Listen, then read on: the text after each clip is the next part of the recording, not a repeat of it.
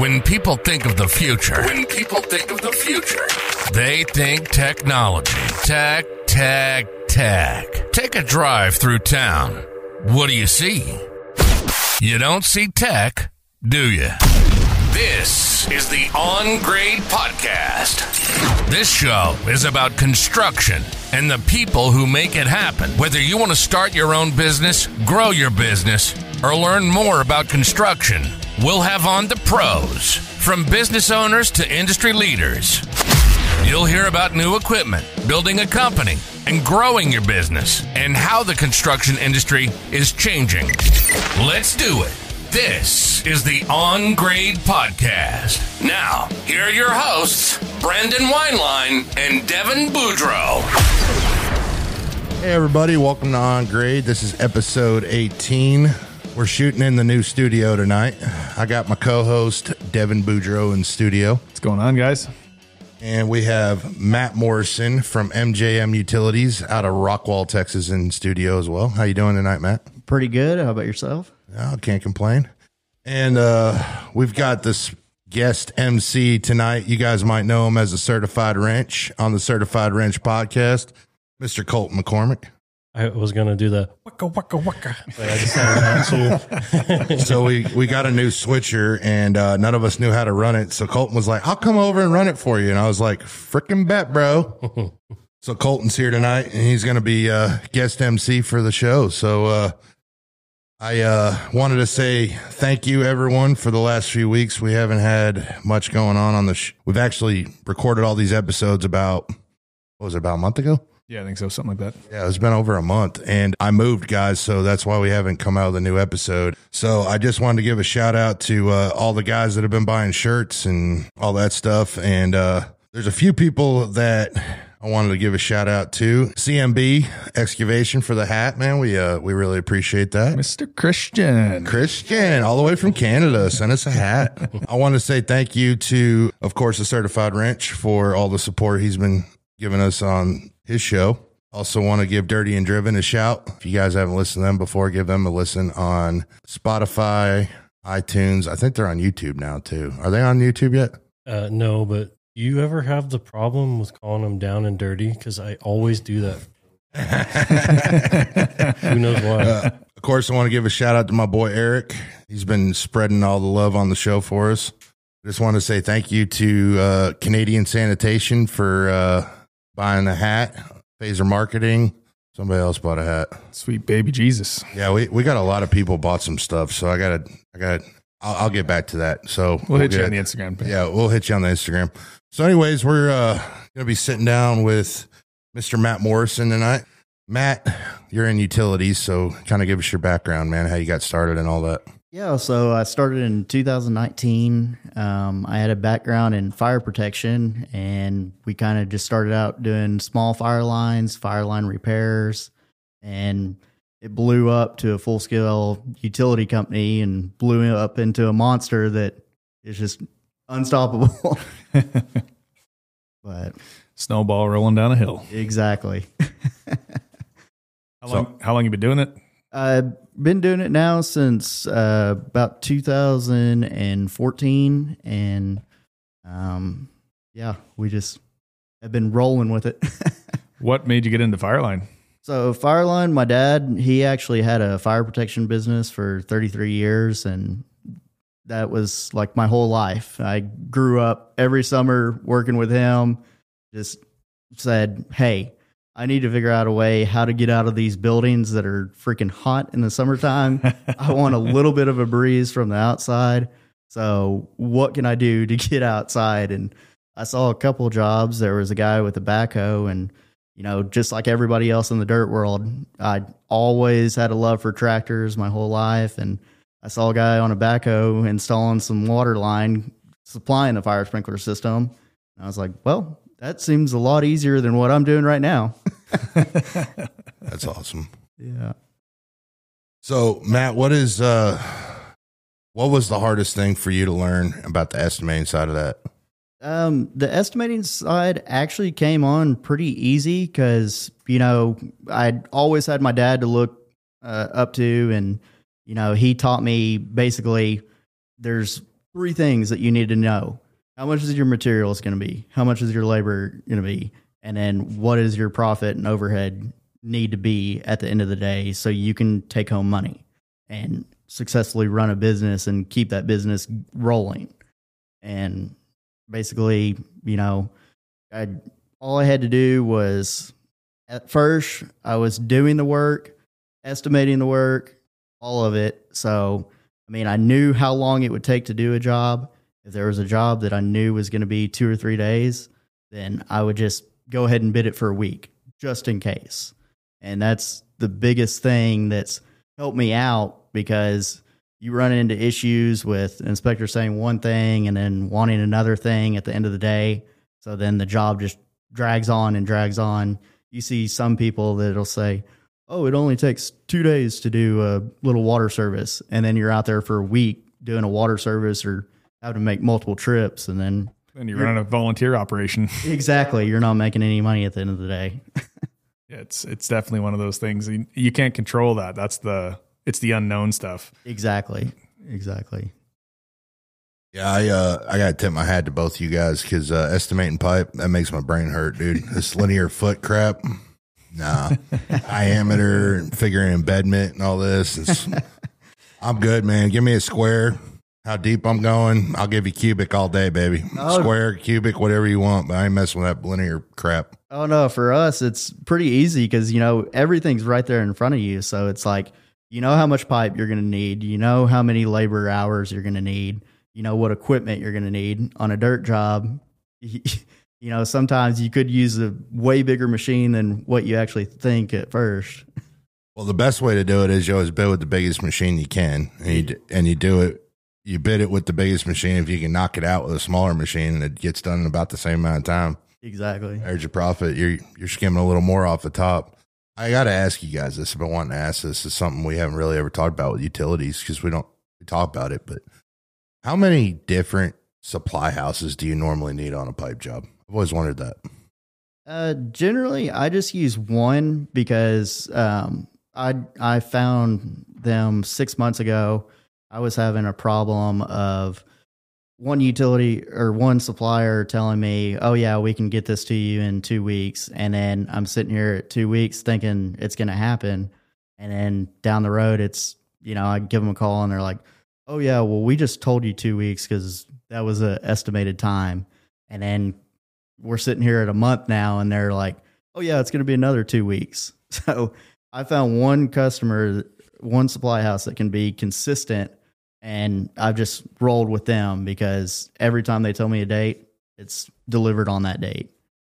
Yeah, I'm the same way. I've always done it. I've pretty much stuck to one supplier, unless it's something that, one off they can't get, or I got to go to a different spot to get something.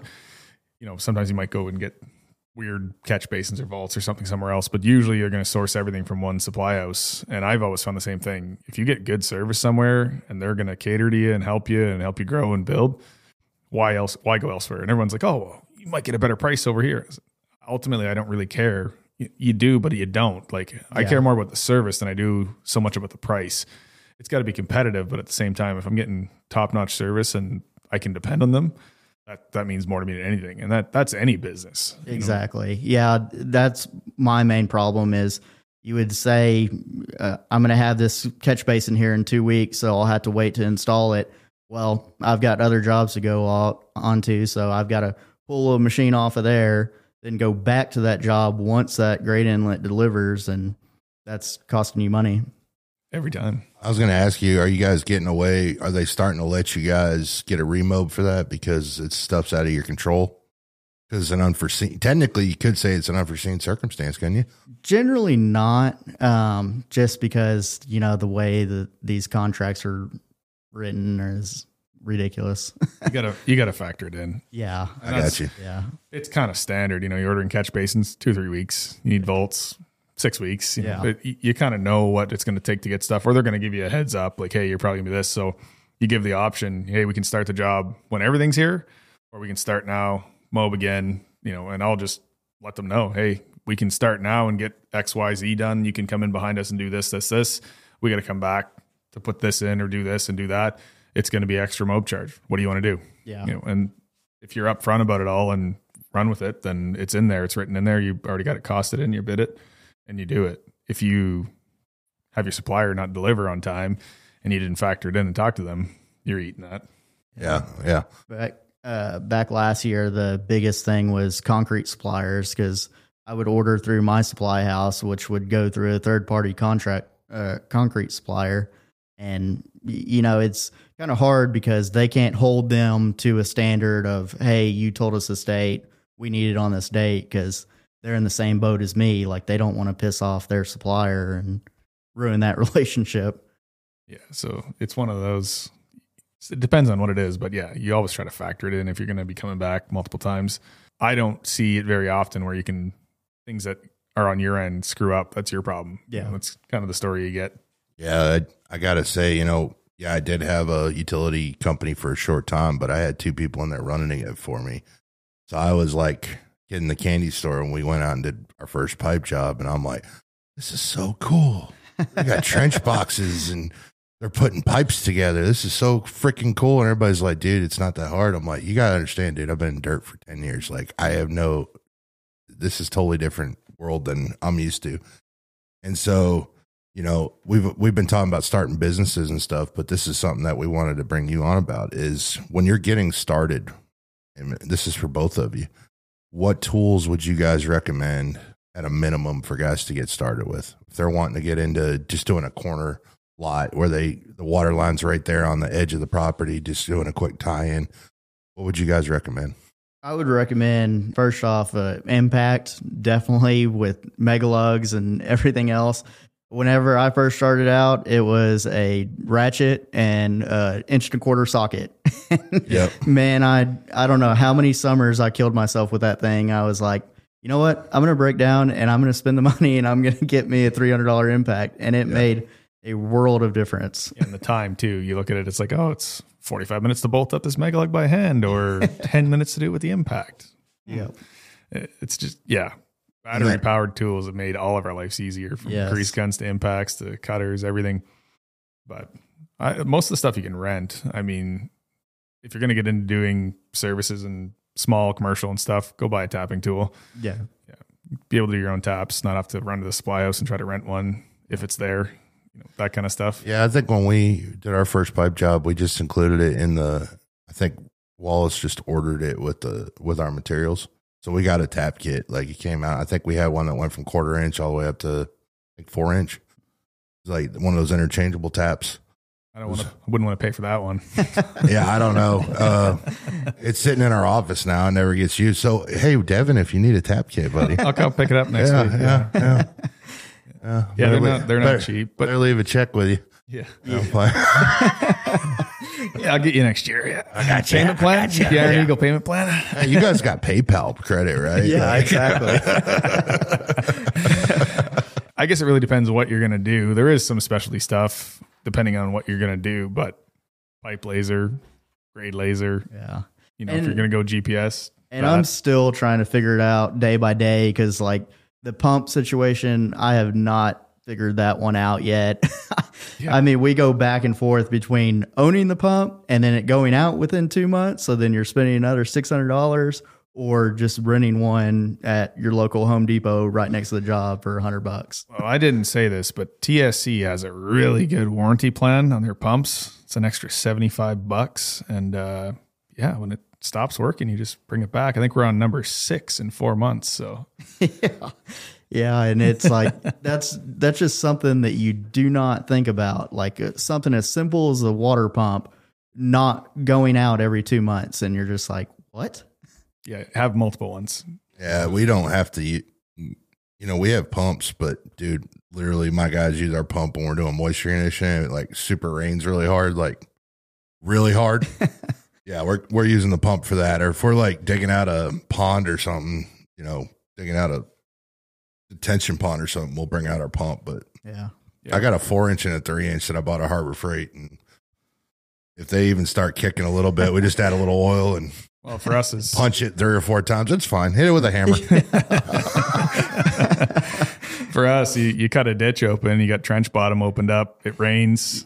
that all turns to mud, you ain't putting pipe in there, or it's going to sag or it's going to settle. So when you got a ditch cut, it's pretty well, not impossible. I've done it, but it's not fun to crawl back in there and try to skim the bottom. So it's, you want to have a pump in there, get that dry quick. But it's like anything really. There's always specialty tools. If you're starting out, rent it, man. You can pretty much rent anything. Between all the rental houses, there's not many tools that you can't go out and rent. My first 6 months, I was in my head so much before I started this company, and I was just pissed off with my past situation with former employers and stuff. And I was like, man, there's no way I'll be able to start because I just don't have enough capital to start. And really, all you had to do is just rent. I rented for the first 6 months, and I saw that there was profit in it. And then slowly just each job, buy a tool, buy this tool, buy this tool. And then it cut that rental out and increased my profits. What was the first machine you bought? It was a 50G Mini X, and then I bought a 325 skid steer. Nice. Yeah. I rented for 6 months, and I was like, I worked up the numbers, and I was like, I spent that much on rental?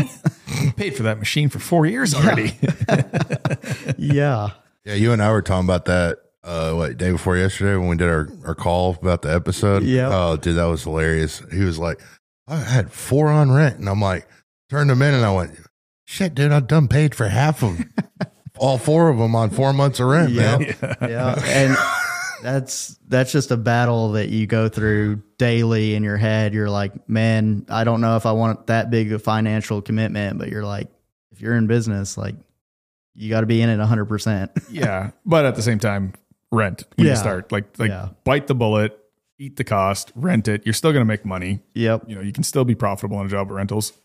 Get rolling once you know what you're going to do, because like anything, you're going to specialize in something. Yeah. You might do more fire line than you're going to do pipe. You might do small service, rather than being massive catch basins and stuff. And that's the thing. You go out and buy something and, well, shit, you can't set a vault because it's not big enough. And you're renting a machine anyways now. So go out and start working first and figure out what you're going to do before you go out and buy gear, because you can buy the wrong thing really easily. Exactly. Yeah. And I've talked to a couple people that have started out, and they're like, yeah, I bought a skid steer, and then I realized it wouldn't load a truck. And then they were kind of stuck with that situation. Yeah. It's one of those things. You really got to get into it and start and figure out what it is you're doing before you go out and buy something. It's definitely going to benefit you way more to go and do that. Bite the bullet, pay the extra cost up front, learn the business, and figure out what you want to do and where your business is going to come from before you go out and commit yourself to that. And even into it now, like I'm at the point now, I just bought another machine, and it was still the same, like, I got a couple jobs going to need it on. It's going to be, better to buy it than it is to rent it. And then, you always go back and forth and weigh the payments and the pros and cons. And, Exactly. And even when you start buying stuff, you're not necessarily going to have full utilization of it, but you kind of got to do a little bit of forecasting in the future and figure out what it is you're going to need. Yeah. Whenever I first started, I told myself I was going to have a 5-year goal of, for the first 2 years, I was going to just do Mini X skid steer. That's all I was going to need, was just those 2 pieces of equipment, see how much profit I have at the end of that 5 years. And then I would jump to a 50,000 pound machine. And then something happened along the way where it got upside down, and I was like, okay, well, now it's time to buy a 50,000 pound machine within 3 years. Well, and that's the thing. What you're running Deere mostly, are you? Yes, sir. How are you liking them? Awesome power, lifting capabilities, everything with them. That's cool. That's the Deere professional sitting here, right? By the way, that's Mr. Deere over there in the flesh. Yeah, whatever. I started with Deere. My only complaint when the skid steers that turned me off was just the turbo lag. They break all the freaking time. No comment. I'm just saying. I'm not sponsored by them or anything, but Kubota is where it's at. Kubota 95 is proven the best skid steer on the market. Man, if you're not in the cab running it, listening to that glass door rattle all day long, just driving you absolutely mental, then yeah, sure. If you're brush hogging with that thing, it's like, oh my God, get me out of this thing. I want to kill myself. I'm telling you, once you go to a torsion suspension skid steer, you will never go to a rigid mount. I've run plenty of Cat 299s, man. They're amazing. I won't even bullshit you, but like I've run the Bobcats too. Once they came out with the joysticks, game changer. But if you got to change a hydraulic hose on that thing, God freaking help you. You need a PhD to figure out how to take it apart. My man Colton over here can attest to that one. I know he can. Mm-hmm. He's got a couple busted knuckles from that one.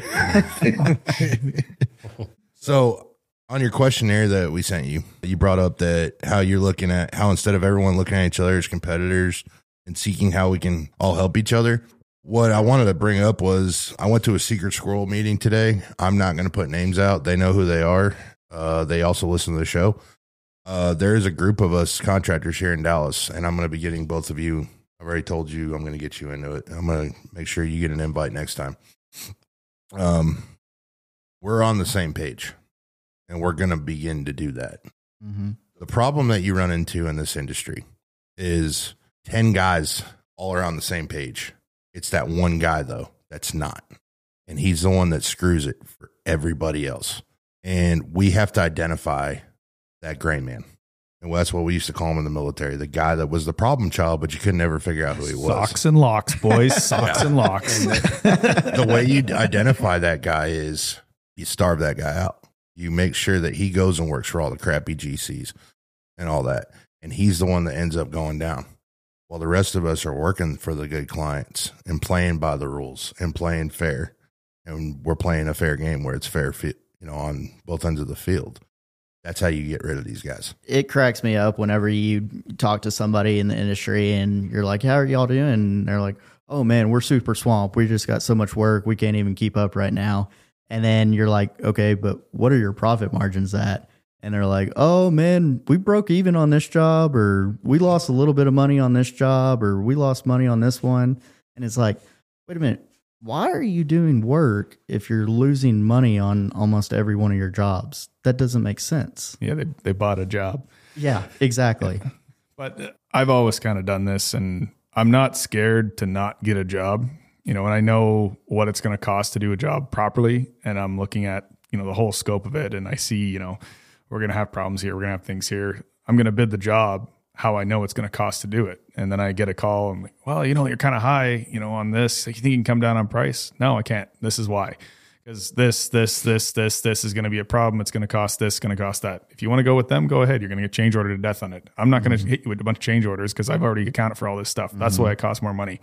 But you have to be willing to stand your ground. And a lot of guys I find, they're scared to say no. They're scared to turn down a job. They're scared to not take a job. They're scared to not get it. I mean, we all get that. You get the client that calls like, oh, can you drop the price? And the first thing in your head is like, okay, how much can I knock off this price? And then it's like, you just did your takeoff. You ran your numbers. You know what it's going to cost. You didn't run the numbers and be like, I'm going to 10X this and then send them the quote. No, you ran it at what it was going to cost to do the job. So when they call you and the first thing they say is, hey, can you shave some money off here? I don't want to say, end the conversation there and hang up on them. You listen to it and, see where they're coming from with it. But at the same time, the first thought in your head shouldn't be, yeah, I'm going to drop my price on this. You bid the job at what it's going to cost you to do it. And you need to be able to back that up and stand your ground. And if you're not getting any jobs because you're too high, well, then you need to go back and look at what it is that you're doing wrong, why you're costing so much money or where you can save money or something. But at the end of the day, don't be scared to turn down a job. You don't have to take every one of them. And you have to be able to make a good margin to do that. Yeah. Well, it's just so frustrating to me because my dad was in business for 33 years and he only had 3 general contractors that he did work for all the time. They didn't shop his price. They didn't do anything. They didn't even question what his price was. They just knew that he did good work, knew he was going to do what he said he was going to do. And they just went with him. And there's none of that loyalty anymore. And it's something that we had to change in the industry. It's out there, but it's not as prominent as it used to be. Yeah. And I think that's kind of coming with the change of generation. I think, if anything, like you got to remember, like your old man, my old man, the previous generation, it was more of a handshake kind of business kind of thing, right? And there was loyalty and there was people worked together and built relationships. And we've gotten away from that with social media and all this instant gratification bullshit. And you got all these guys coming into the industry that are used to that. I want it now, I want it now, I want it cheap, I want it whatever, Amazon, all this crap. And it spills over into everyday business, but that's going to bite everyone in the ass. Yeah. And I think it's getting to that point now. And I mean, look at the labor force right now. I was reading this the other day, it was the other day I was reading this. There's the average age of the labor force in the blue collar trades has gone up over 10 years.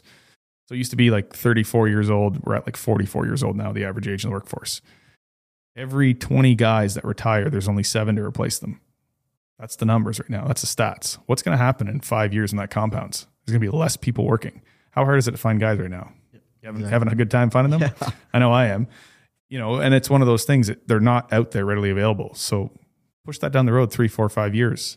How many less companies are going to be out there to do the work? How much more workers are going to be? And we're going to be able to shift that table where, no, this is what it's going to cost to do this properly. And if you don't want to pay it, go find somebody else, but there's not going to be somebody else to find, and it's going to change. You just have to be able to hold your ground and stick to what it's going to cost to do a job. The other thing that's going to change the game is the automation. Yeah. Here pretty soon, it's going to get to the point you're going to have a guy that can sit, not so much maybe on y'all's end, but definitely in mine with Mass X, that kind of work, moisture conditioning. You might have 2 guys on the job. You might have a guy spraying water, and you might have the superintendent that's dealing with the lab tech.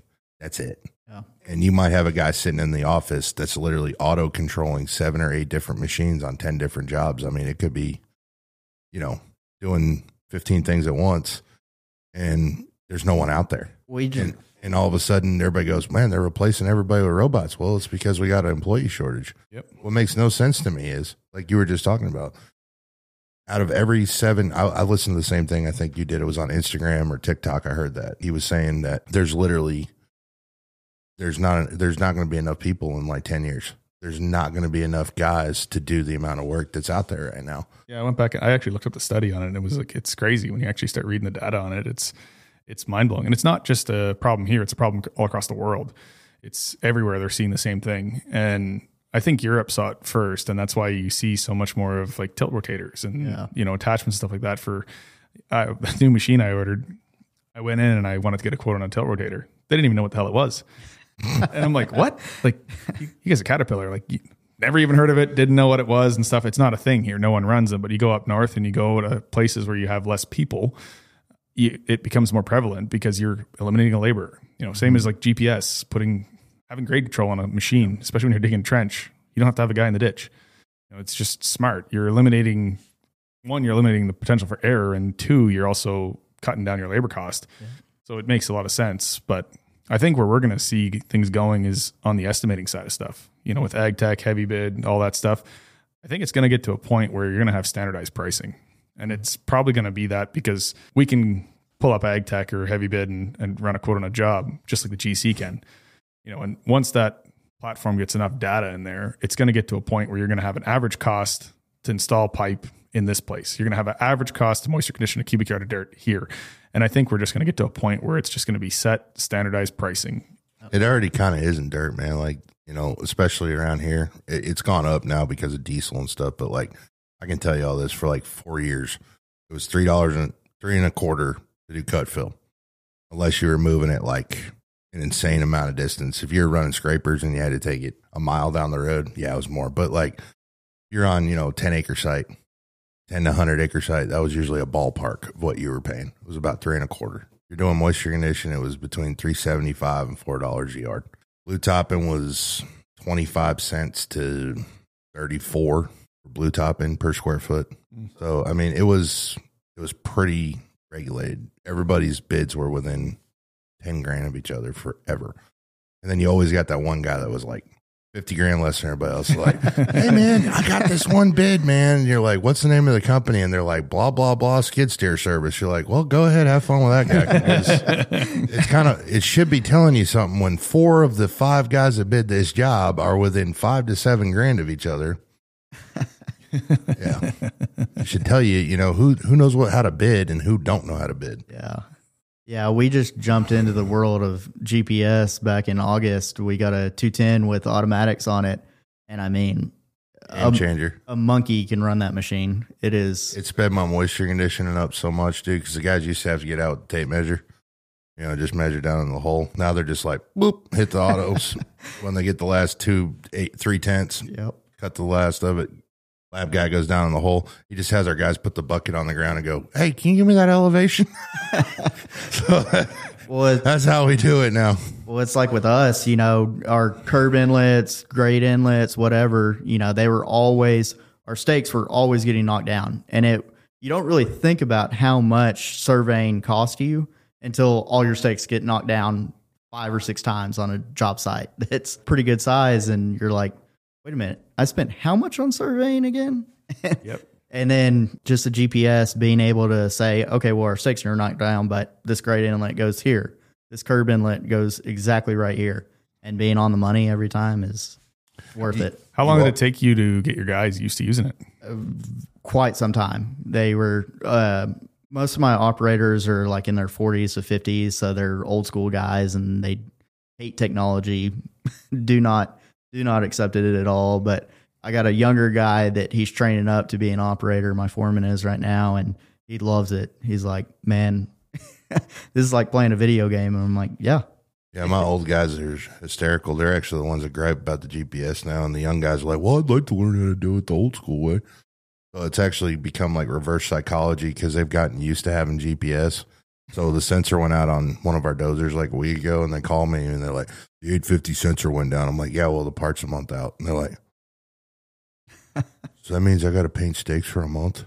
Yeah, you got to paint cut stakes. You got to paint fill stakes. I know, it's terrible.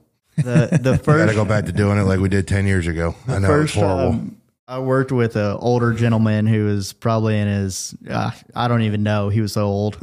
Yeah. But he starts taking out stakes, banging stakes in the ground and shooting string lines all over the place. And it looks like a spider is just woven a weave all over this job site. And I'm like, what is this guy doing right now? It was the craziest thing I'd ever seen. So we're digging out a basement right now for one of the school jobs I'm doing. And it was funny because we're running GPS, but the concrete guy doesn't run GPS. So they actually had us leave the piles of dirt with the stake for him. So we've got in the middle of this pad where the piers go, these giant piles. They're like 5 foot in the air with the stake on it. So their surveyor can go up there and shoot it. I'm like, bro, we can reset your point for you. Oh, we don't trust you. Just leave it where it is. All right, well, we'll just dig around it. Don't get mad when we give you a change order to come back and dig out that part because you wouldn't let us do it. Yeah. So it's funny because I was looking at the pictures on our field reporting software the other day, and I'm like, what is with the towers you guys got going on out here on this pad? And they're like, oh, the concrete contractor doesn't have GPS, and you don't trust that we're going to take those stakes out and put them in the right spot. I'm like, it's within a millimeter, dude. Like, what else do you want? Like, how accurate can you get? I mean, a pier can be off a millimeter. I think we'd be all right. So we had one job that the concrete guys were like, oh, your grates are 3 inches high. And I'm like, no, not really. And I start taking out the GPS out of my truck. And he's like, what's that? I'm like, well, this is going to prove to you that it's exactly where it needs to go. Yeah. I haven't made the switch yet. I've demoed it and my head exploded the first time I looked at it. And then I'm like, all right, I'm going to have to embrace this and learn to use it, but it's coming. He doesn't use Fahrenheit. He doesn't use GPS. I don't even know why we're friends anymore. I really don't. I mean, you're great people though. I still love you. But he is my Democrat. No, I'm kidding. I'm kidding. He's actually like I'm probably more Democrat than he is actually. It'd be funny. I didn't come all the way down here to be that shit. Jesus. Dude. So I was really loving the questions that you actually wanted to ask us. I'm pretty humbled by that, and I really appreciate you asking them. So the question he gave us was, when do you get comfortable enough to hire a project manager estimator? And Devin, you're going through the same thing, so I thought maybe you'd give him an answer. Couldn't tell you because I'm still fighting with that one. Okay, honestly, like, I'm at that point where it's like trying to wear 7 hats at once, all over again. So I did this once, built it up, was myself, started hiring people, went through that all, came down here, started again, put the 7 hats back on, doing everything, and then you're growing that much faster, and you get to the point, and I'm at that point now where it's like, I just have to bite the bullet and do it. But it's, you got it in the back of your head that no one's going to do it as good as you can. But the reality is it's not. You can find someone. Well, it worries me the most is like, I mean, even myself, like, of course you're working all day out in the field and then you go back home and you're bidding late at night and you miss, a curb inlet here or something here. One job, there was a Richardson, they require a con shield oil water separator. And I was like, yeah, well, I didn't have time to get a quote from my supplier. So I was like, $5,000. Yeah, I was like, screw it. It's probably like around 10 grand or something. No, that was actually 18,000. And I was like, oh, okay. This was a goof up on my end here. One of the first ones I did here in Princeton. I saw it on the plans. They wanted coating on the manholes inside, epoxy coating. In Canada, when you order tanks and manholes and it calls epoxy coating, they come with them on it. So I just assumed that that's how it went here. So I sent it out to get priced, got the pricing back, did the job. Manholes get delivered. I look inside, call Supply House. I'm like, why is there no epoxy coating on this, man? What are you talking about? So what said it needed to be epoxy coated manhole? Well, yeah, you get it done after. Really? Yeah. What? They don't just come that way? No, they don't do that down here, man. I'm like, oh man. Okay. So then I start calling around.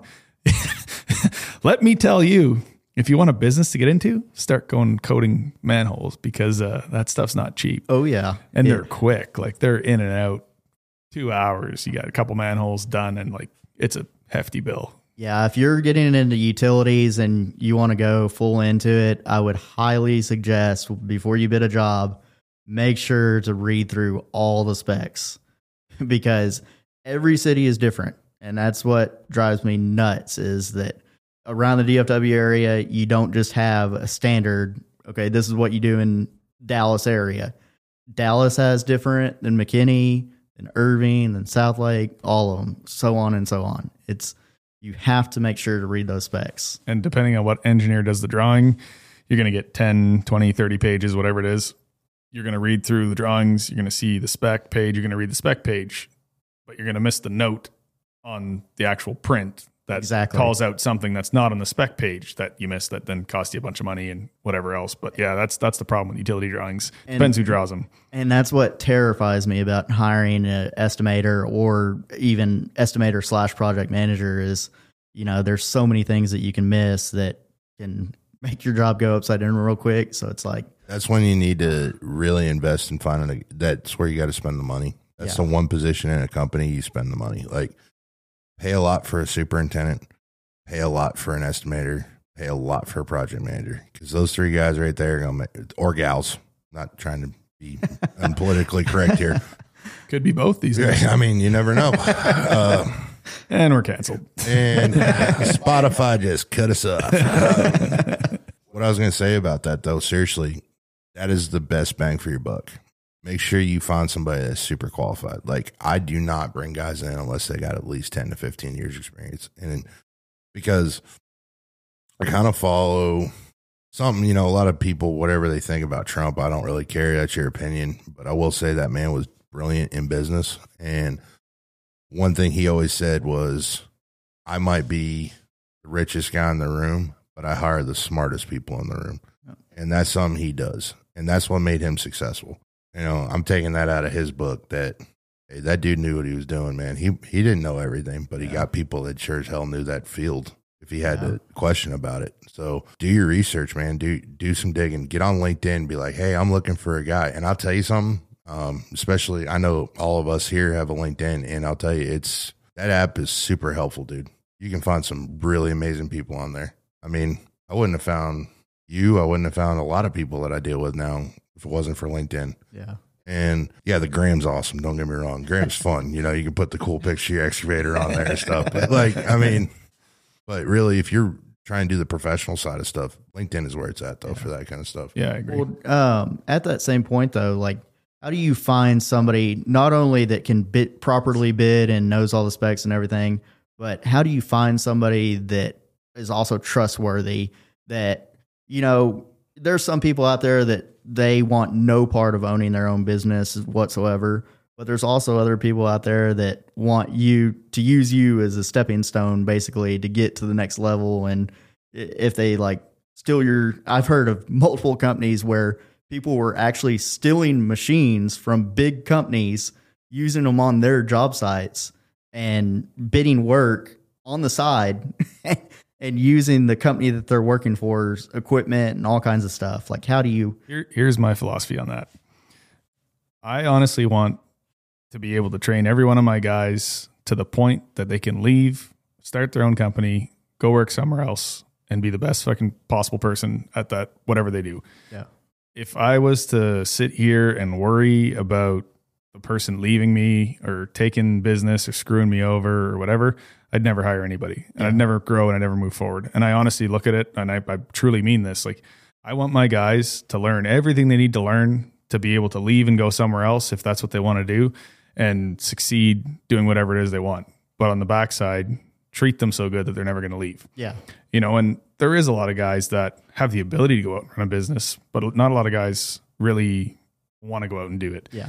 They like the idea of owning a business, but they're not really prepared to do what it takes to do it. And being in it, they see that. And it's a chance you're going to take. You're going to have that. You're going to take that gamble. Yeah. But I don't know. I just look at it as I want my guys to be able to learn everything they need to learn and be able to go and do that if that's what they want.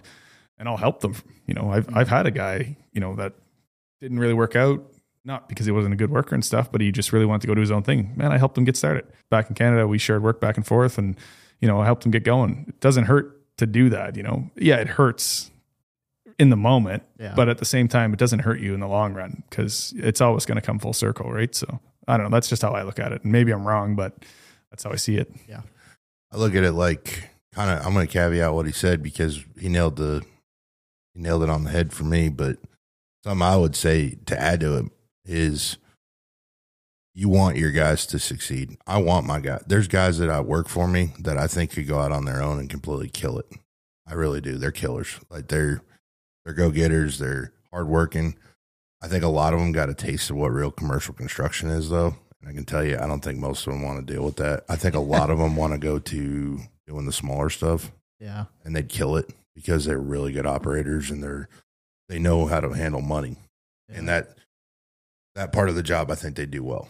But I've actually had a lot of guys leave us and go to GCs and become PMs over there or superintendents because that is, I hate to say it, and nobody listening to GC, no offense to you, but it's an easier job. You don't need to be as technical as you do as a sub. You get to go to the golf outings on Fridays, and most of the time you leave work at 1 or 2 in the afternoon. They got a little bit easier life than we do. The caveat to that is, when you walk in a room, nobody trusts you. Most people smile and nod at you, and under their breath, they're like, fucking GC. And yeah, I'm saying what's everybody. I did this today at that round table. Y'all are going to laugh at me when I tell you all this, but today I was like, everybody's being PC, and I looked at Garrett. Garrett just nods, and I'm like, okay, I'm going to say what everybody else in the room is going to think. These guys are fucking assholes. They don't want to pay their fucking bills. And, and everybody's like, fuck yeah. The concrete guy sitting next to me is like, fuck yeah. And they're like, I'm like, why doesn't anybody else say this shit? And they're like, oh, I don't want to offend. I'm like, fuck offending somebody, dude. It's your money, bro. If you're going to offend somebody because you're trying to make sure your guys get paid and you can pay your bills and you're protecting your company, fuck that, dude. You're going to make enemies. So what? Who gives a shit? There's 100 different people to work for in this town, especially in this town. Yeah. Like, yeah, I get it. Like where you were at. Yeah, you got to be a little more careful about it. But where we're at, fuck that, dude. Well, at the end of the day, they're still playing the same game too. It's not like they don't know how it rolls, and they're doing the same thing too. So it is what it is. But yeah. I don't know. I didn't, back to what you were talking about. I've sub out my estimating. So I have a guy who does my estimates, takeoffs, does the takeoffs. I price him, build the job. And honestly, it was the same thing. Like in the beginning, I was like, man, the funny thing is he actually reached out to me. And at first I was like, no, this isn't going to work. And a couple weeks later, I was just thinking about it. I'm like, you know what? Why don't I just try this? So I had him do a couple takeoffs, and then I did them myself. And I compared them. I'm like, man, that guy caught shit I didn't even see, right? Like, and seriously, and you do that a couple times, and then you build up the trust. And now it's to the point, like, it comes in. Like, I've had stuff go to the supply house, and they're pretty damn good. They catch a lot of shit. Yeah.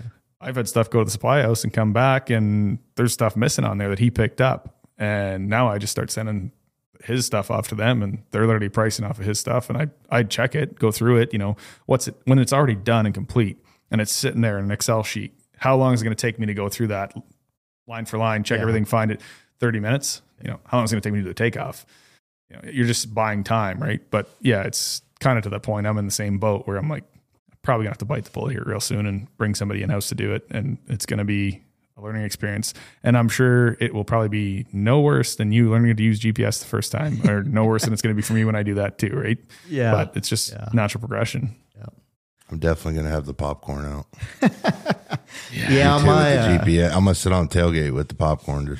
Man, the GPS guy coming out, he came out the first time, set us up and everything, and then he came out multiple times after that, and then I would call him every time we would have trouble setting it up or it wouldn't sync right.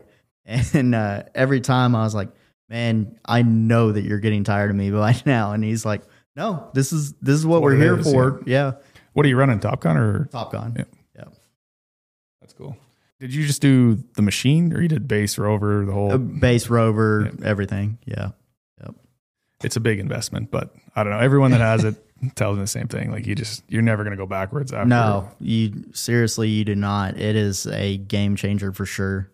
It's it's no different than years ago when they went from the old sight glass and the grade rod to the lasers. I'm sure it was the same transition at that point. Exactly. I still run a Transit, man. I mean, we have that as a complete backup. I think you and me were talking about that one episode.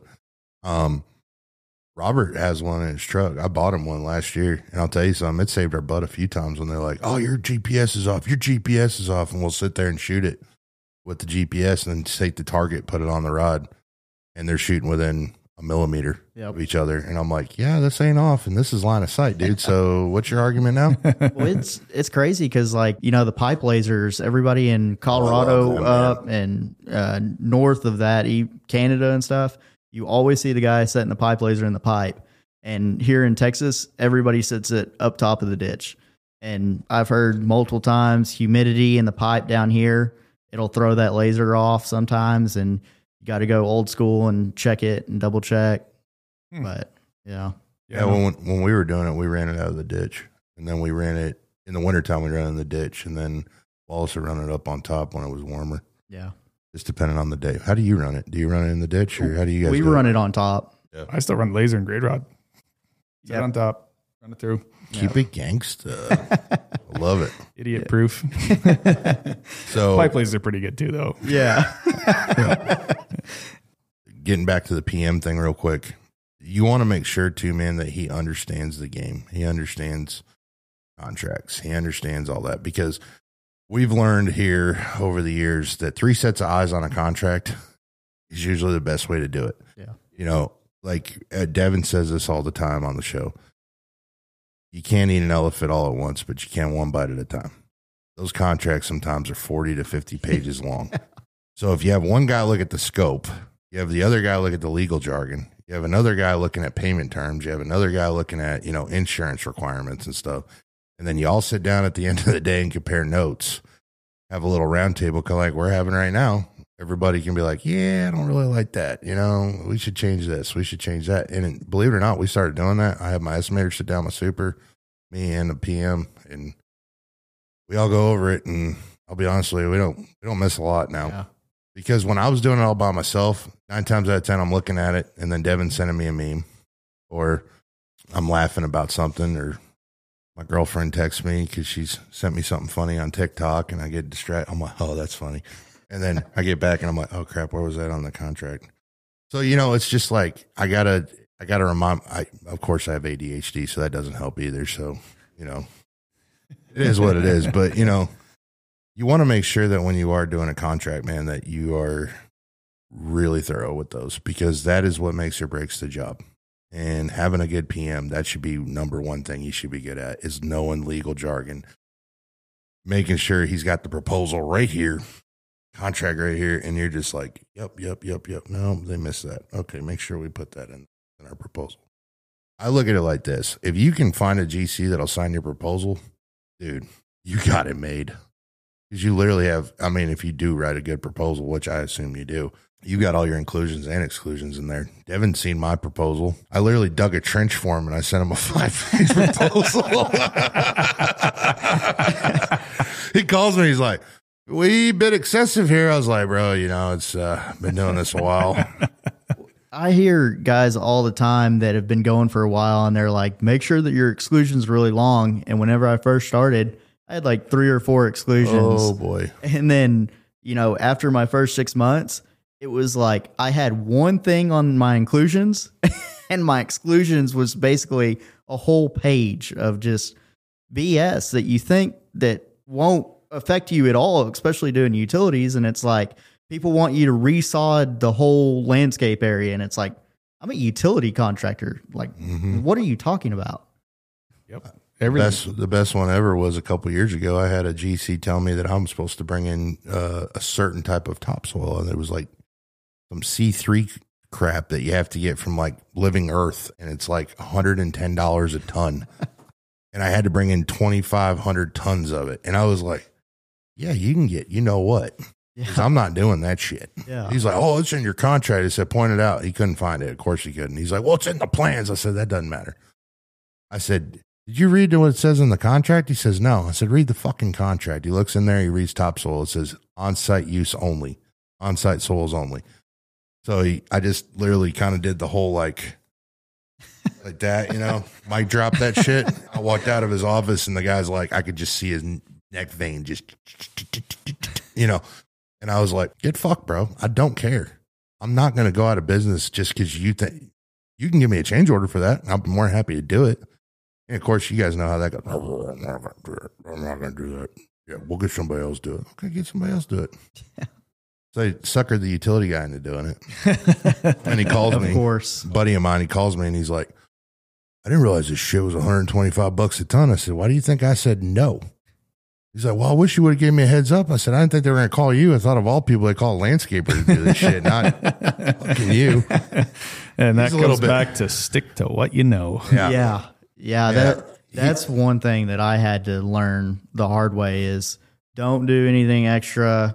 Stick to what you know. If you know just utilities, you don't know excavation, stick to utilities. We'll demo out like manholes and stuff sometimes for them, but that's because my guys have done it. And usually the utility guys will be like, "Hey, when you guys are getting ready to do it, we'll come out and cut the pipe for you." They'll cut the ends of the pipe off or whatever they need to do. We'll pull it out. That's no big deal. We don't care about doing that. It's when you go, "Hey, we got 25-foot grade beams in the ground and we need you to go down 12 foot and demo them out." I'm like, "So there's this great company down the street that has a machine that does that. Why don't you just call them?" Yeah. "Oh, well, their bid was too high." Well, they're a demolition company, so of course they're probably going to be higher than me. So yeah, I'm not a demolition company. Yeah, I love that. I'm sure you guys know this too. We get confused for some reason that they think excavation spells demolition. I get asked that all the time. They're like, "Hey, will you knock a house down?" I'm like, "That's what demo guys do." "Oh, yeah, well, it's a wood slab," and then you always pull it out, and it ends up being a 10-foot thick concrete slab from like 1950 that they thought that the Soviets are going to nuke them, so they got a freaking bunker under the house, and you're like, "Dude, I'm not doing this." Like, and they're like, "Well, what can't you?" And you're like, I need a 10-ton jackhammer just to take your foundation out, bro. Like, I'm not doing this. House demos are fun though. There's very few things that you can do in an excavator that's more fun than demo a house. No, it's totally true. The best time I ever had though was in Oak Cliff with a D10 knocking houses down. I think I told you that story. No. Yeah. We were doing they're building lofts down there. All those new lofts they built down there I'm sorry. It's still Oak Cliff, but the Bishop Arts District. Yeah. It's still Oak Cliff. All right. So anyways, we went through there about 10 years ago and cleared all that out, all the crack houses and all that crap. Right. So it's all overgrown with brush. You probably remember when you were a kid. Yeah. It's all overgrown with brush and all that stuff. So we took a 10 through there and just knocked them all down, and then came behind them with jackhammers and knocked the slabs out. So I'm in the 10, and I'll never forget it because they said all the houses were cleared out, right? So I got the bull blade down, and I'm just going, and I'm tick, tick, tick, tick, tick, tick, tick. And all of a sudden I see like 3 dudes like run out. And one's like got his boxers down, like at his legs because he was trying to shit into a bucket or something in the house because it was a crack house. And all of a sudden, I just see this powder come out of the house from when I was like shoving. I'm like, oh, yeah, it's probably asbestos, right? Yeah. And everybody's like, no, that wasn't asbestos, bro. Just keep going. It's fucking heroin, dude. Fucking went all over the street. Oh, my God. There was needles everywhere, dude. I mean, needles. Oh, it's terrible, dude. If I'm on the west side of Dallas, my favorite thing to do coming home from work at 4:00 is take the HOV lane, hit with there's traffic, go through downtown Dallas, and just look at all the homeless people. You see some sights. Oh, yeah. I got 10 cities all over the place down there now. Yeah. It's like getting like that in Fort Worth. Of all places, Fort Worth's getting like that. You know, it's like, Once you cross that center line of Dallas, things get real weird down there. Yeah, I tell people it gets kind of western over there. Yeah, it gets kind of western down there. Oh, that anything on the south side of Dallas, I'll rent equipment. I don't care how much it costs. Oh, yeah. I'll rent equipment. Yep. Every time. They better have razor wire around the job site. Yeah. Yeah. Yeah. We did a job one time. They put razor wire on the job site. Because I think it was the 10th time their job trailer got broke into and all the computers got stolen out of there. They were like, yeah, we're going to put razor wire up. I was like, they got to the point they started getting like off-duty cops to sit on the jobs and shit was still getting stolen off the job. It's like, are you kidding me? They got a fucking cop sitting out here. They're still stealing shit. Yeah, good times.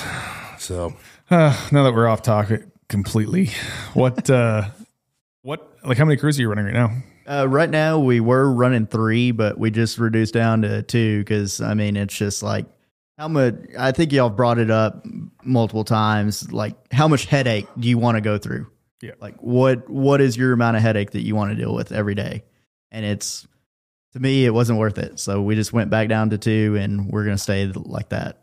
economy of scale, man. My brother over here says it every episode, dang near. It's the truth. I mean, you got to sit there and weigh the pros and cons. Do I buy a bunch of machines? Do I hire a bunch of guys and have 500 headaches, or do I get lean and mean and profit margin jumps up and you're making the same amount of money, but your margins are better. You're making better money. Your quality of life's better. Your guys' quality of life's better. You're probably running better machines because you can afford better machines. You know, it's a give and take. Like Devin's my hero, dude. Like I go over to go that far. I go to his shop, and I promised we were going to tell this story, didn't I? On the Instagram, I told everybody I was going to tell this story. So Brandon shows up at the shop. Yeah. He's like, I got to check out this new 325. So he jumps in it, fires it up, swings it around and stuff. Jumps out, we're chatting for a while, takes off. Next morning, I jump in that thing to go move it around, hit the button to go start it. It's stone dead. I'm like, I must have left the master on and flipped it off when I flicked it. So I jump out, flick the master again, jump back in, hit the button. Nothing's going on. I'm like, what the hell? And I'm messing with it, and I look down at the dial knob, and I'm like, oh, motherfucker, he left that knob on, killed the battery, he's dead that night. So then I go over, complete brain fart moment, fire the Pete up, drive the Pete over, because I got the battery terminals on the side of the battery box, grab the cables and put it on there, put it on the machine, sitting it there running for 25, 30 minutes. Then I go out, go to fire the machine up, computer fires up, machine won't start. What the hell? Got all these error codes and everything. I'm calling the sales guy. Can't figure out what's going on. Probably about 35 minutes into this, at which point I realized I jump in the truck to go move the truck or shut the truck off. And I look down at the battery gauge and it says 12 volt on the gauge. I'm like, you idiot. Anyone who doesn't know, excavators are 24 volt systems, so you ain't going to boost it. So you need to hook 2 trucks up to it pretty much. Yeah. Like the only way to jump it. Yeah. Yeah. So I sent him a picture. I'm like, Well, just so Steph you did- know, the dial goes to the off position when you shut it off. Steph was very impressed with it. You know, we taught her how to move the boom and stuff. And then she actually got on the skid steer and she moved buckets for us.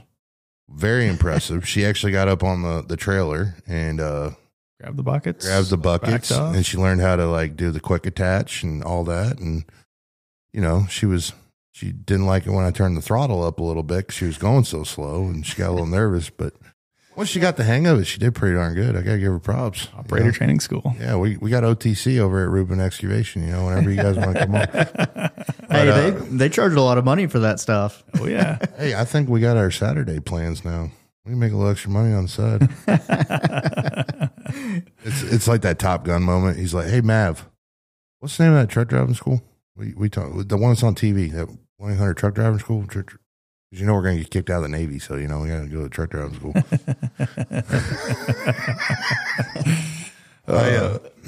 So what are you running for jobs right now? You're doing 2 at a time? You're running 2 crews on one? Yeah, we're running about 2 jobs a week right now, medium-sized jobs, and then we have 4 to 5 guys on each job.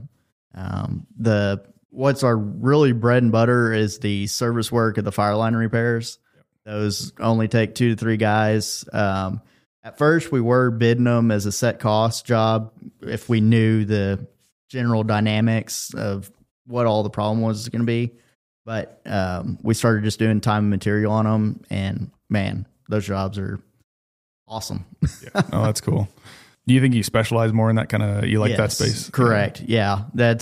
We've started moving over to the medium commercial jobs more now, but before that was our bread and butter. It's hard to scale with fire lines because there's just not enough of them to do just fire lines. Like everybody wants the water service, fire line, and sewer done at the same time, not just fire line. I've always found like same thing. When I started was a service repair business, and I found like that's your bread and butter. That's where you're making your margins. That's where you're making good money. And if anyone's like wanting to get into the industry, if you have knowledge, like you got working knowledge, you've been in it for a while, you know what's going on, get into the service repair as a start, because that's where you're really going to make some money and get. Our first year, we did, 10, 15 bars in the Deep Ellum area where we were just doing water and sewer services. And it was like we were in and out in a week, just easy. Yep. No headaches. Yeah, no, it's definitely good. Well, I shouldn't say that. Let's just backtrack here. There's no headaches when you know what you're doing. Yeah.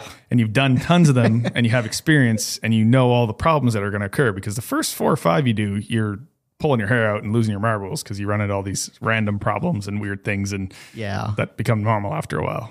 And Dallas, it kind of got tricky because they changed processes of how you do things, and they didn't really have a set process in place, but like one inspector would say this, one inspector would say this. You just kind of had to roll with it. Know it was going to happen when you bid the job. Is your old man still in business, or? Yeah, he's still in business, and he's just doing enough to keep him busy. He calls himself semi-retired. Nice. That's cool. Yeah. What's the goals? What's the plan? What's the future looking like for you?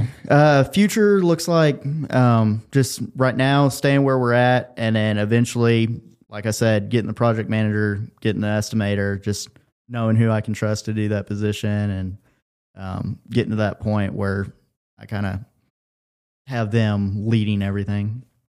I think bringing in a PM and an estimator is kind of like starting a company. You gotta. I'm stealing your line again, bro, but I'm gonna say it. You got to burn the boats and just fucking go for it. Because if you don't, you sit there and hesitate the whole time and you micromanage the guy, you're never going to give him a chance to do the job. And that's the other problem. A lot of people, it's their baby. They don't want to let go. That's my problem. It's like, hey, I built this. This is my name on the door. Like, I don't want to screw this up. But at the same time, it's like, I have no life. Yeah. So what do I do? You're screwed if you don't. You're screwed if you don't. But you just got to take the chance, man. Yeah. Because if you don't, you're going to be sitting here for 10 more years going, like we talked about on the phone the other day, I have no life, dude. Yeah. You know, every Saturday I'm on a job site when I could be at home with my kids, or I could be riding my Harley, or whatever you want to do in your off time. Yep. You know, whatever your hobbies are. I mean, I slept in my chair the other night at the office. I called you. I called him. I said, hey, what you doing? He's like, I'm finishing up a proposal. I just woke up. I'm like, guys roll in the shop. 6:15 in the morning, walk in the door. I wake up as the door's opening. Look at me. Oh shit, you're here early.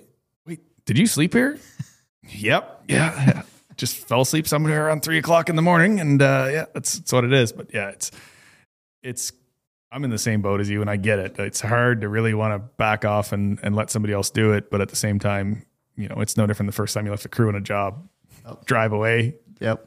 You got to think of all this shit. Where are they going to fuck up? Whenever I first started back in 2014, like just me, I was always on every site, and I was always there the whole time until the crew finished.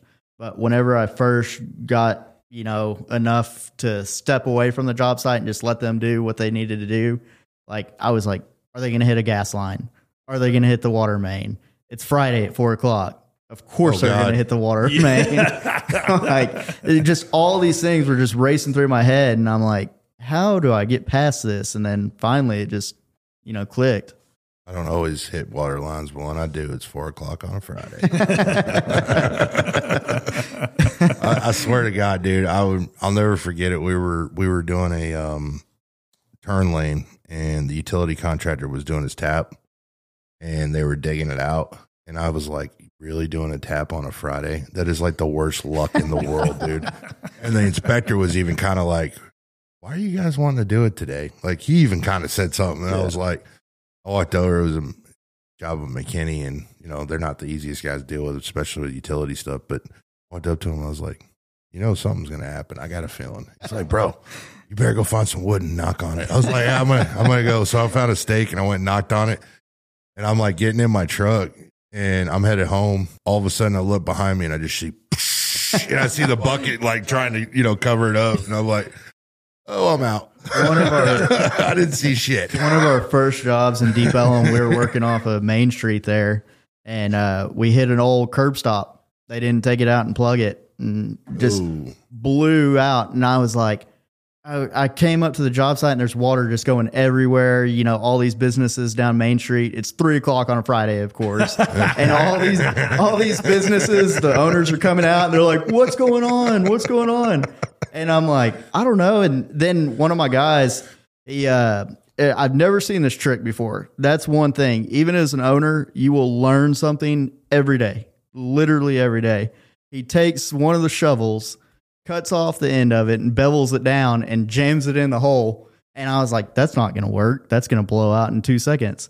Sure enough, just like a pencil, it blocked the water. And the city of Dallas comes out there and they're like, well, this isn't really y'all's fault. This is an old service. We should have had it marked out, blah, blah, blah. We'll get all the parts and everything you need. And they're like, but you need to go to our water department on the other side of town and go pick it up. Yeah. Okay. We'll bring you the parts, but you're going to install it. Yeah. Like that water department, because I have to go over there to get water meters sometimes for jobs. Yep. Dude, it is out in the middle of fucking nowhere. Like, you're like, how is this Dallas? Like, you literally go through East Dallas and you're like, this is a shithole. And then all of a sudden you're in the woods. Yep. And you're like, how the fuck is this Dallas? And then you're in swampland. And you're like, all of a sudden this huge building is like in front of you and it's the water department. I'm like, and you walk in there, it's the same old guy. Every time I walk in there, he's like 400 fucking pounds. And he's like, can I help you? I'm like, yeah, I need the water meter. He's like, what contract are you with? I was like, what did you say? What contractor were you with? I'm Iron Eagle. Oh yeah, I got your meter right here.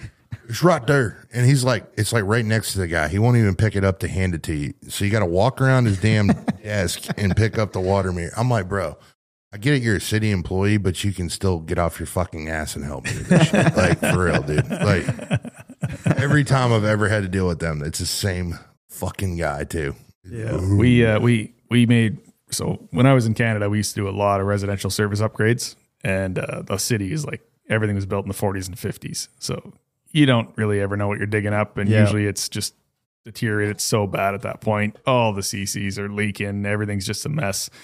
You're trying to shut off a water service, and if you call the city to come do it, you're waiting 2-3 days maybe to get them to come out. So you just go and shut it off. And then of course you turn it off and you break it, or it starts leaking and pissing in the ditch. And then you're trying to fix it. And But we established rules. And one of the rules is that we'd never do a sewer line or a water line repair on a Friday, because every time it's screwed up. Oh, no. For late night tie-ins, 2 a.m. tie-ins, I have every possible sleeve that you can ever think of on every single one of my jobs now. The first time I did a late night tie-in, everything that could possibly go wrong went wrong. Have 3 or 4 of them, because somebody's going to use one and not tell you, and then you go to grab it and it's not there. But so we, against my better judgment and our rules, we had a slammed week. I booked this line in on the Friday. We had 2 jobs going. I literally went with one of my guys to go do this. Go out there in the morning, dig it up, find it, run it all the way back to the street. Everything went perfect. Textbook perfect. And it's 3:00 in the afternoon. And I look at Dave. I'm like, man, we could just cut this and tie it in and get it backfilled. And he looks at me. He's like, not a fucking chance. I'm like, come on, man. Like everything. He's like, dude, everything has gone perfect to this point. Like we are not doing We're it. not fucking this Yeah. up And I'm right like, now. I'm like, all right, you're right, Dave. That's fine. I was like, I crushed that pipe a little bit, like the old non-corrode pipe. I kicked it with the bucket when I was digging them. I crushed it. I'm like, just go down there, cut that section of pipe out, splice a piece in. So that way when they got service for the night, we'll come back tomorrow. We'll finish it up. All right, cool. Meanwhile, for people that don't know sewer and water and the residential stuff, especially in the old things, your sewer line, your water line always run in the same ditch because they dug it by hand back then and they weren't digging 2 ditches. They literally threw them one on top of each other and put them in the same ditch up north anyways. So we couldn't find the water line all day. And it was weird because it's always with the sewer line, but we couldn't find it. And I'm like, it was a duplex. I'm like, maybe they ran it off that, so I didn't think nothing of it. Dave gets down in the ditch with the recip saw, go to cut the sewer line out. Starts cutting. I'm literally like in my truck, stripping my coat off, just about to leave, or just about to start the truck. And all of a sudden, I just hear Dave yelling. And I come running over. The water line was directly under the sewer line, and Dave cuts through the sewer line with the recip saw and cuts right through the water line. And it's 3:30 or 4 o'clock on a Friday in February in Canada. So it's like literally negative 20 Fahrenheit. It's freezing. There's water blowing everywhere. The CC is frozen solid. We couldn't shut it off in the first place because it's literally full of ice and it's frozen solid. So we got water blowing out in the ditch in this front lawn on the side of a main street. And I'm just like, shit. Run back to the truck. I grabbed 2 I don't even know what I was thinking. I grabbed 2 sledgehammers and I come running back in the ditch. And literally I jump in this ditch, which is now knee deep in water. And there's like a stub of pipe sticking out of the ground because Dave has grabbed it at this point and reefed it up in the air so we wouldn't lose the water line. And I jumped down. There were 2 sledgehammers and I start smashing these sledgehammers together on this copper pipe. Because if you ever tried to kink over copper when it's pressured, you ain't doing it. I'm smashing these sledgehammers together to try to kink this pipe and bend it flat. And then I kink the damn thing over and get it to finally stop blowing water. By the time I got the water stopped in the ditch, there's probably 2.5 feet of water in this trench. And it's freezing cold. Well, now the house has no water service. And it's a duplex and it's a service to both sides. And I'm like, shit. Jump in the truck, rip to the supply house, get there just in time to get a compression coupling and a chunk of Kitech because I didn't have anything because we weren't going to do the water line. I get back there, still can't turn the CC off. So grab the hunk of Kitech, get it stuffed on the house side, crimp it down, get it touched on there. Then we grab the water pipe and I look at Dave. I'm like, this is going to suck. He's like, yeah, I know. Because we've done this before in the summer, but like it's freezing. It's winter, like everything is frozen. We're down there knee deep in water, clean the pipe up, get everything ready to go. So basically what we're doing is we're doing we're splicing the line together while it's running at 70 PSI out of a 1-inch line. And you're going to stuff it into the fitting and then tighten this fitting up. And while you're trying to do this, the ditch is flooding, water's spraying everywhere. It's just a complete gong show. Get everything ready, slam the grinder on it. And anyone who's ever done this knows, but the minute you hit that water line with the grinder, you start cutting through it and then you make your way through it with the grinder. And then you got this stream of water coming out of here, blows the grinder off of it, sprays you in the face. And you got to try to find the same hole that you've hit with the grinder to get it cut through, clean it up, and then jam the whole thing together, tighten it up. Like you're drenched and it's minus 20 Fahrenheit out. Like it was just absolute hell. But all that to say, don't do a tap on a Friday. No. Don't mess with it. It's kind of like dare, hugs are better than drugs. Don't do water taps on Fridays. Yeah. First thing in the morning on a Monday, never on a Friday afternoon. No. So, yeah. We actually in the dirt world have superstitions. You don't start a job on a Friday. Yep. So you guys don't tap water lines. We don't start jobs on Fridays because if you want a snake bit fucking job, start a job on a Friday in the dirt business. That job's going to have a grade bust that you didn't figure out on the topo somehow. Every other trade ain't going to haul their shit off. You're going to hit like 6 lines. You're going to hit a fiber. You're going to hit a water line. You're going to hit a gas line. You're going to hit burial ground. You're going to literally dig up some fucking old house that they buried. I mean, dude, we pulled a fucking engine out one time, a 350 Chevy engine in the middle of a house pad. We were like, where the fuck did this come from? Because there was nothing around it. It's just this giant 350 motor. And my guys took a picture of it sitting in the bucket and it's like hanging out. I'm like, a perfectly good 350 too. It was a nice looking one. I was like, damn, dude, what the fuck? So I'm thinking the guy boosted it and he buried it. That's the only thing I can think of. Well, that job in Melissa, they found human remains on, and they had to stop that job for like 6 months. Could you imagine doing that? We found Indian burial grounds one time when I was working at another company, and they had to shut that one down for about a year because they had to come out there and exhume it and geologist people and all that crap. Yeah, because it was like prehistoric time crap. And they found like some dinosaur bones, and my boss was like, "Yeah, we ain't coming back to this one for a while." So you guys want to pay standby on this, or so we doing T&M on this deal, or how's this going to work out? We're doing delay on that one. We're getting close to finishing up the episode. So you guys got anything else you want to talk about real quick?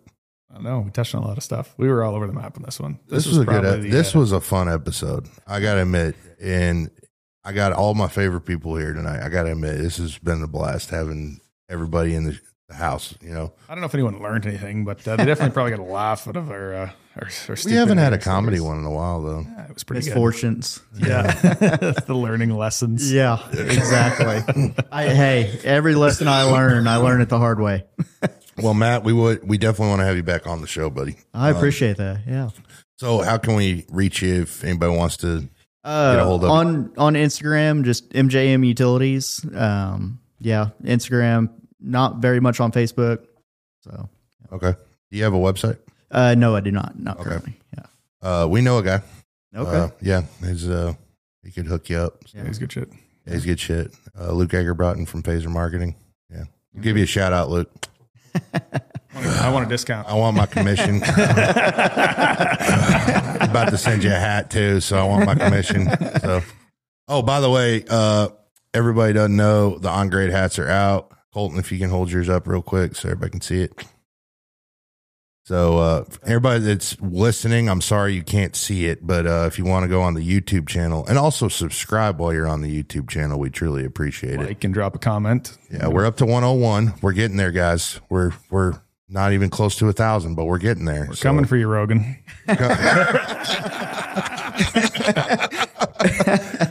Also, we've got the On Grade shop now online. I don't know the link. I'll put it in the link tree, and it's in our link tree, and it's also, I'll put it on the Spotify and all that crap. But if you give us our 5 stars on Spotify, I'll give you a crisp high 5. Yeah, crisp high 5. Yeah. Also, check us out on the gram, Facebook, YouTube. We're on something else. Aren't we on something else? What else are we on? I know you've listed my extent of my. I think we're on LinkedIn. Media. Yeah, we're on LinkedIn. Yeah. Also, give some love to my brother who came in to help us out tonight. Much love to the Certified Wrench. Give him a listen. Incredible show, incredible man, and a great friend. Turned out to be an amazing friend. And we got that thing coming up I was telling you about. We're going to do it with like 4 other podcasts. So we're going to have like a big round table thing. That podcast gangbang. Yeah, it's going to be like. I went too far. Yeah.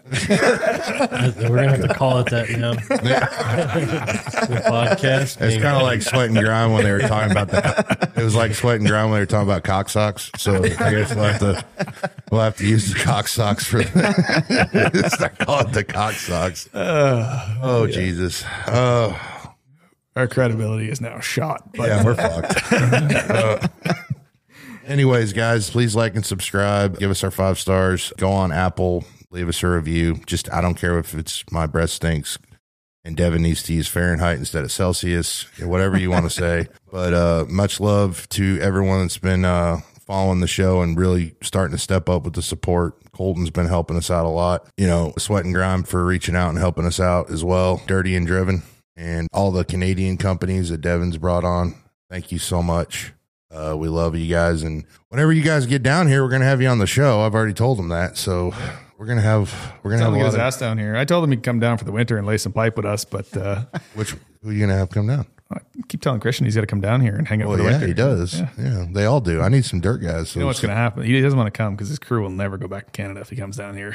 I know. They're going to taste Whataburger sweet tea and fucking barbecue and be like, oh, fuck that shit. And then they're going to see Buc-ee's and be like, yeah, really fuck that shit. So anyways, guys, we hope you enjoyed the show. Please like and subscribe. And Dev, you got anything, brother?